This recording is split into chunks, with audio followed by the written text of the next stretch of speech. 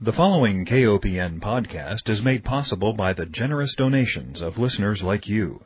Please consider a donation to listener-supported community radio, KOPN.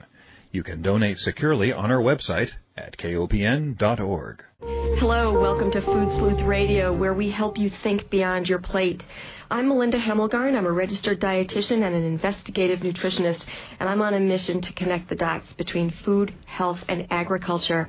And today I have with me a wonderful friend, Julie Fisher. Julie, thank you so much for being on with me today. Thank you. I think we formally met on the steps of the Capitol, where we were both attending a rally under the Missouri Rural Crisis Center's great guidance to limit CAFOs coming into our state, and just talk a little bit to our representatives and senators about why CAFOs are so dangerous. And I was so impressed with your work in Arrow Rock that I wanted you to be on with me. So tell me, how and why did you get involved with this? And I know you live in Arrow Rock and Columbia, Missouri. Is that correct? Well, my husband and I own a home in Arrow Rock, and that's where my husband lived for many years. And then after his son passed away, we actually purchased his home in acreage in rural Boone County. So we basically share our time between both of those places. And then about 3 years ago, we learned that a concentrated animal feeding operation, also known as a CAFO, was threatening to locate within 2 miles of this little historic village of Arrow Rock. That we all know and love. Yes, it's a wonderful place. And so as property owners, we became really concerned, but we really became concerned, too, for the negative impacts on that little village. And, you know, that little village has about 80 full-time residents, but it is a national historic landmark, and it is a state historic site. It's been recognized by the National Historic Trust as a top 12 destination. It received an award for historic places by Laura Bush. It is home to the Lyceum Theater, and it's a place where about 150,000 people, including a whole bunch of school kids, visit every year. Yeah, you know, I was really curious. When I learned that a CAFO was thinking about locating near Arrow Rock, I was absolutely amazed. I thought, boy, if it was going to locate anywhere, this would be absolutely the worst place on earth. But I'm also very sensitive to CAFOs moving into rural communities where people who've been living on family farms for, you know, these century farms, all of a sudden find out that they can't sit outside anymore because of the stench. And I know that the stench is one of the issues that the university looks at.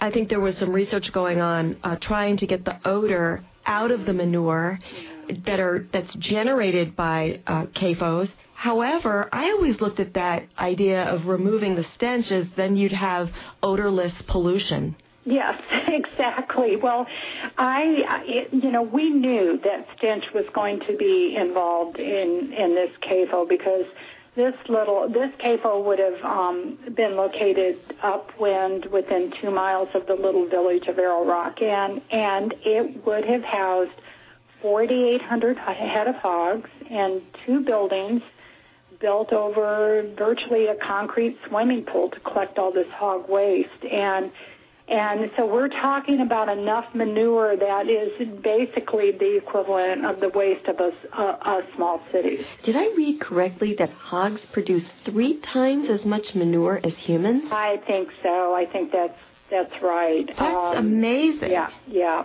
And we'll, I want to talk in a little bit about what is in that waste that is most risky. And I guess I always refer to odor as the first line of offense. Yeah, it's a marker. But we know that CAFOs do a whole lot more than just stink up the place. You know, my husband and I, for our 25th wedding anniversary, we drove up to St. Paul, Minnesota. On the way up here, we drove through Iowa. And it was a pretty scary revelation because, first of all I saw was basically mile after mile of corn and soy with an occasional stench so bad that I covered my mouth and nose and thought, oh, my God, what is that? Yeah. I would hate that to happen to our state. I would love to see CAFOs banned. I know the American Public Health Association has a position statement calling for a moratorium on CAFOs, and I know you've been following the toxic waste that is related to these swimming pools of manure, as you describe. Yeah. There are so many risks, and I think, the literature, and there within the past year especially, there's just literally been volumes of research that's been published, and I think of these risks that are associated with CAFOs really could be categorized in terms of risk to the environment, risk to rural communities, and risk to human health, and of course they're all interconnected. That's right. And environmental risks are all this toxic runoff. We get lots and lots of rain here in Missouri, and so this runoff from these huge manure lagoons impact our streams and our waterways, and there's been cases where they've polluted domestic water wells. The air and ground pollution is huge. And something that a lot of people don't think about is the risk to communities.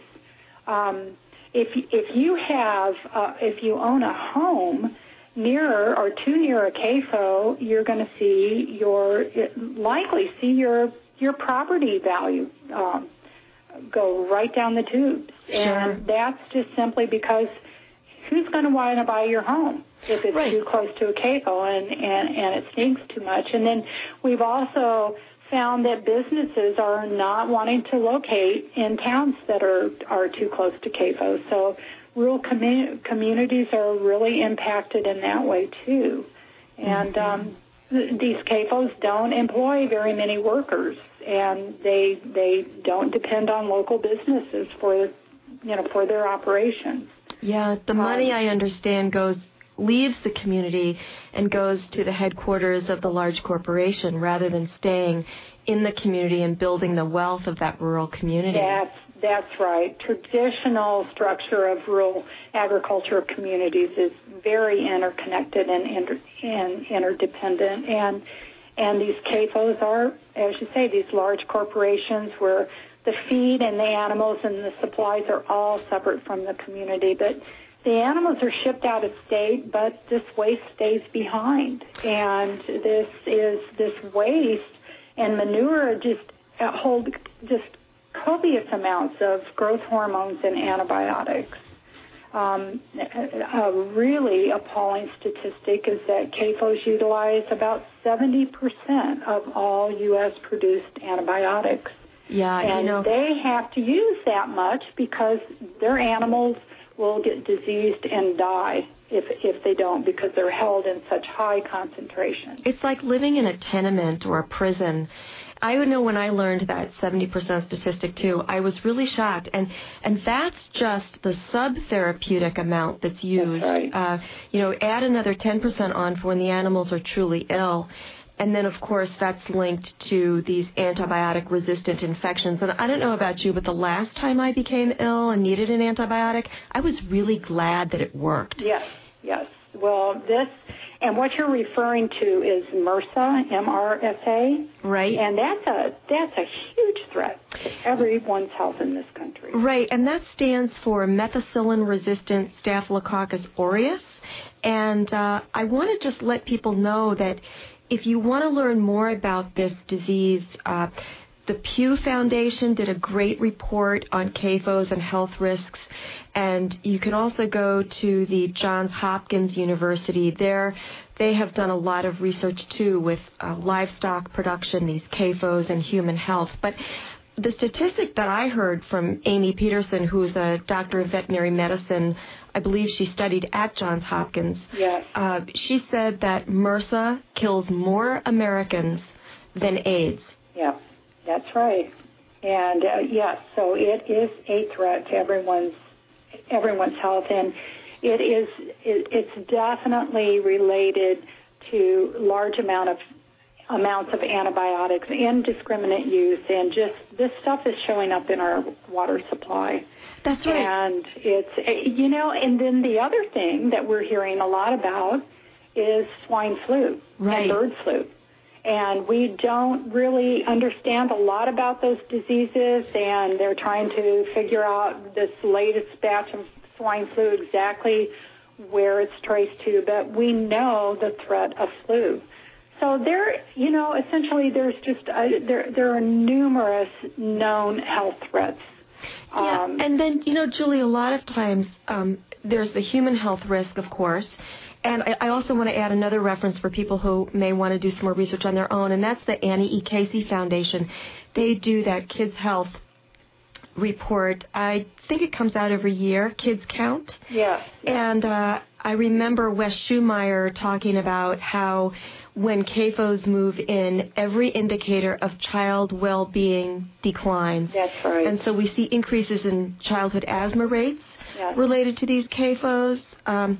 Yeah, it's really tragic. And what impressed me so much about you is that here you are, one woman, and you have become a machine. I'm so impressed with just what one person would do. Margaret Mead, you are the living proof of what Margaret Mead said. I appreciate that, but I guess I just feel like I know too much. I've learned too much.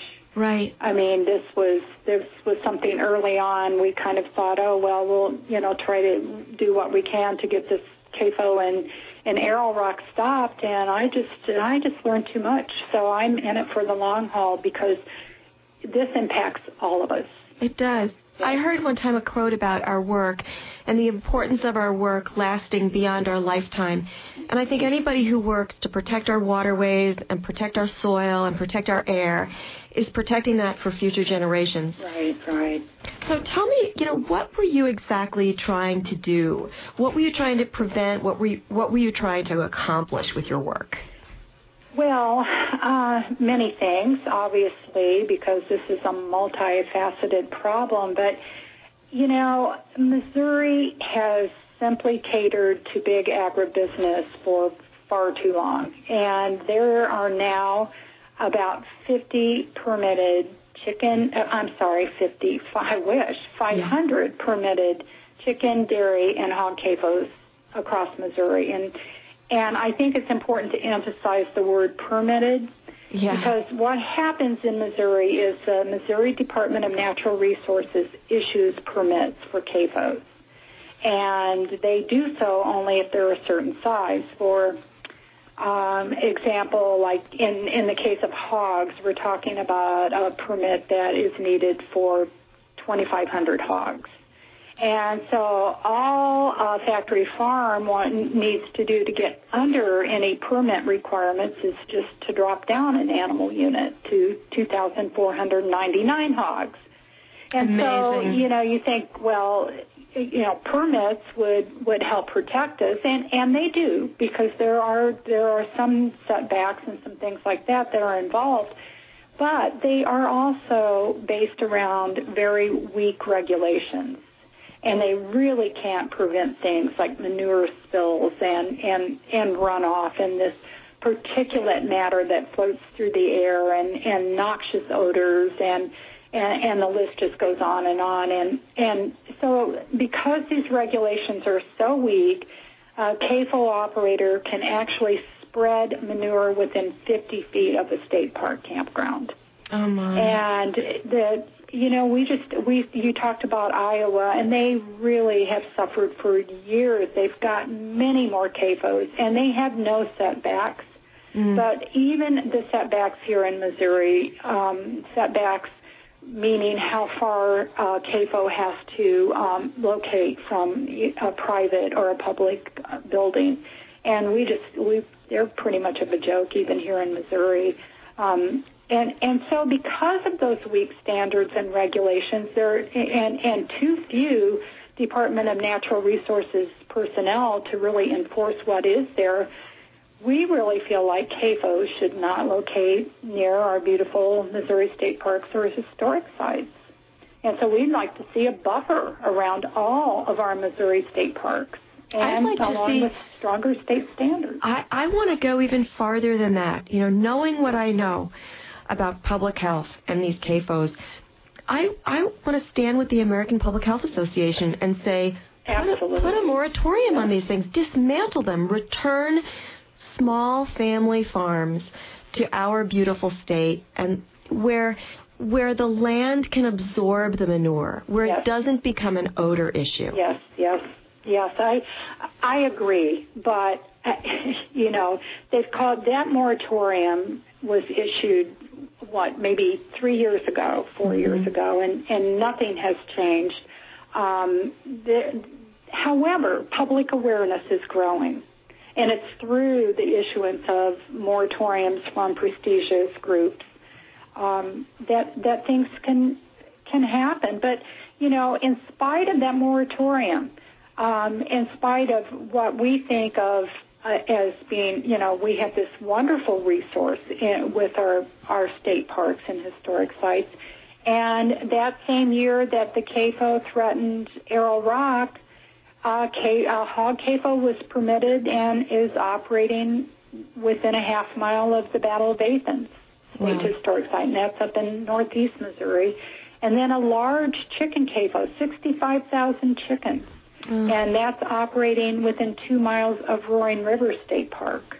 And again, our parks are visited by the public. There are many, many people fishing on the Roaring River, and this chicken CAFO is on the banks of the Roaring River watershed. And this is what I would describe as an infringement on the public commons. Yes. An infringement on our quality of life. You know, if you talk to people about what matters, what memories do you have that you have just the fondest remembrances, they'll say, well, fishing with my grandfather, or swimming with my children, or canoeing down the river.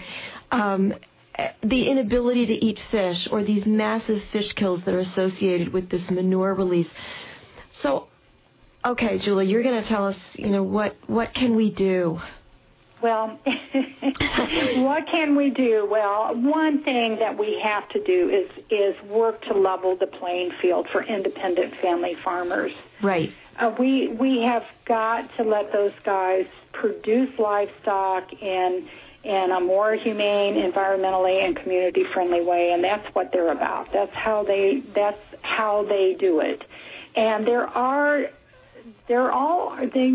are alternatives are there, but as long as our tax dollars go to subsidize these huge factory farms, then we are not going to make any progress. If right now the USDA continues to subsidize poultry and hog factory farms, and people need to know that what's happening is these pork and poultry industries have overproduced. And so USDA has spent millions of dollars buying out their products. And then they turn around and guarantee loans, subsidized loans, our taxpayers' dollars to help build new and expanding hog and poultry CAFOs.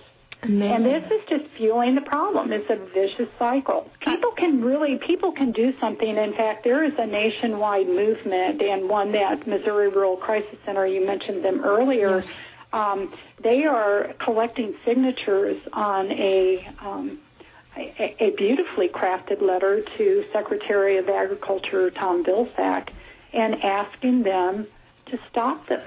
How can people get their signatures on that? Well, there are a couple of different ways they can do that. And if they go to www.morural.org, that's MORURAL.org, they'll see a link right away to the letter, and they're trying to get all the signatures collected by the end of June. Okay. Or they can call the Missouri Rural Crisis Center, MRCC, and ask for Tim Gibbons. And their number, and they can get lots of information on this too from Tim. And their number is here in Columbia 573-449-1336. Okay, that's 573-449-1336 for the Missouri Rural Crisis Center. That's right. They've been huge public advocates and advocates for small farms, small family farms. Yeah. And, people think that we're against agriculture. Right. And we're against, That's the propaganda piece. Yeah, that's right. That is. And in fact, we just learned that there's a young man whose family farm, and it's been in his family for generations, and this farmland actually adjoins Arrow Rock State, the state park in Arrow Rock. He is planning to raise hogs for Nyman Ranch. Oh, yeah. And Nyman Ranch is a wonderful opportunity for young farmers, and they don't use antibiotics, and they don't use growth hormones, and they don't have to build big manure lagoons, and they don't house their animals in high concentration. So we're happy to get behind this guy and support him. Nyman Ranch is very responsive to the needs of the community. I met Mr. Willis at a Kellogg Foundation gathering of Food and Society Policy Fellows and talked to him a little bit about his operation. And, you bring up some very important points, and I want to emphasize again the spin that has been put on this industrial agriculture, telling us because we are pro-family farmer and because we want to protect our water and our air, they tell us, well, we're anti-agriculture, that we're, environmentalists. I'm always amazed at that how did environmentalists become a dirty word? Doesn't everybody want to breathe clean air? Doesn't everybody want to go fishing with their children? That's right. Yeah. Call me an environmentalist or call me just somebody who, lives and breathes. But that's absolutely crazy. And I want to remind our listeners to be very careful listeners of the propaganda and of the spin that comes out of these industries. Because I'm a dietitian, I receive a lot of industry material relating to, promote pork.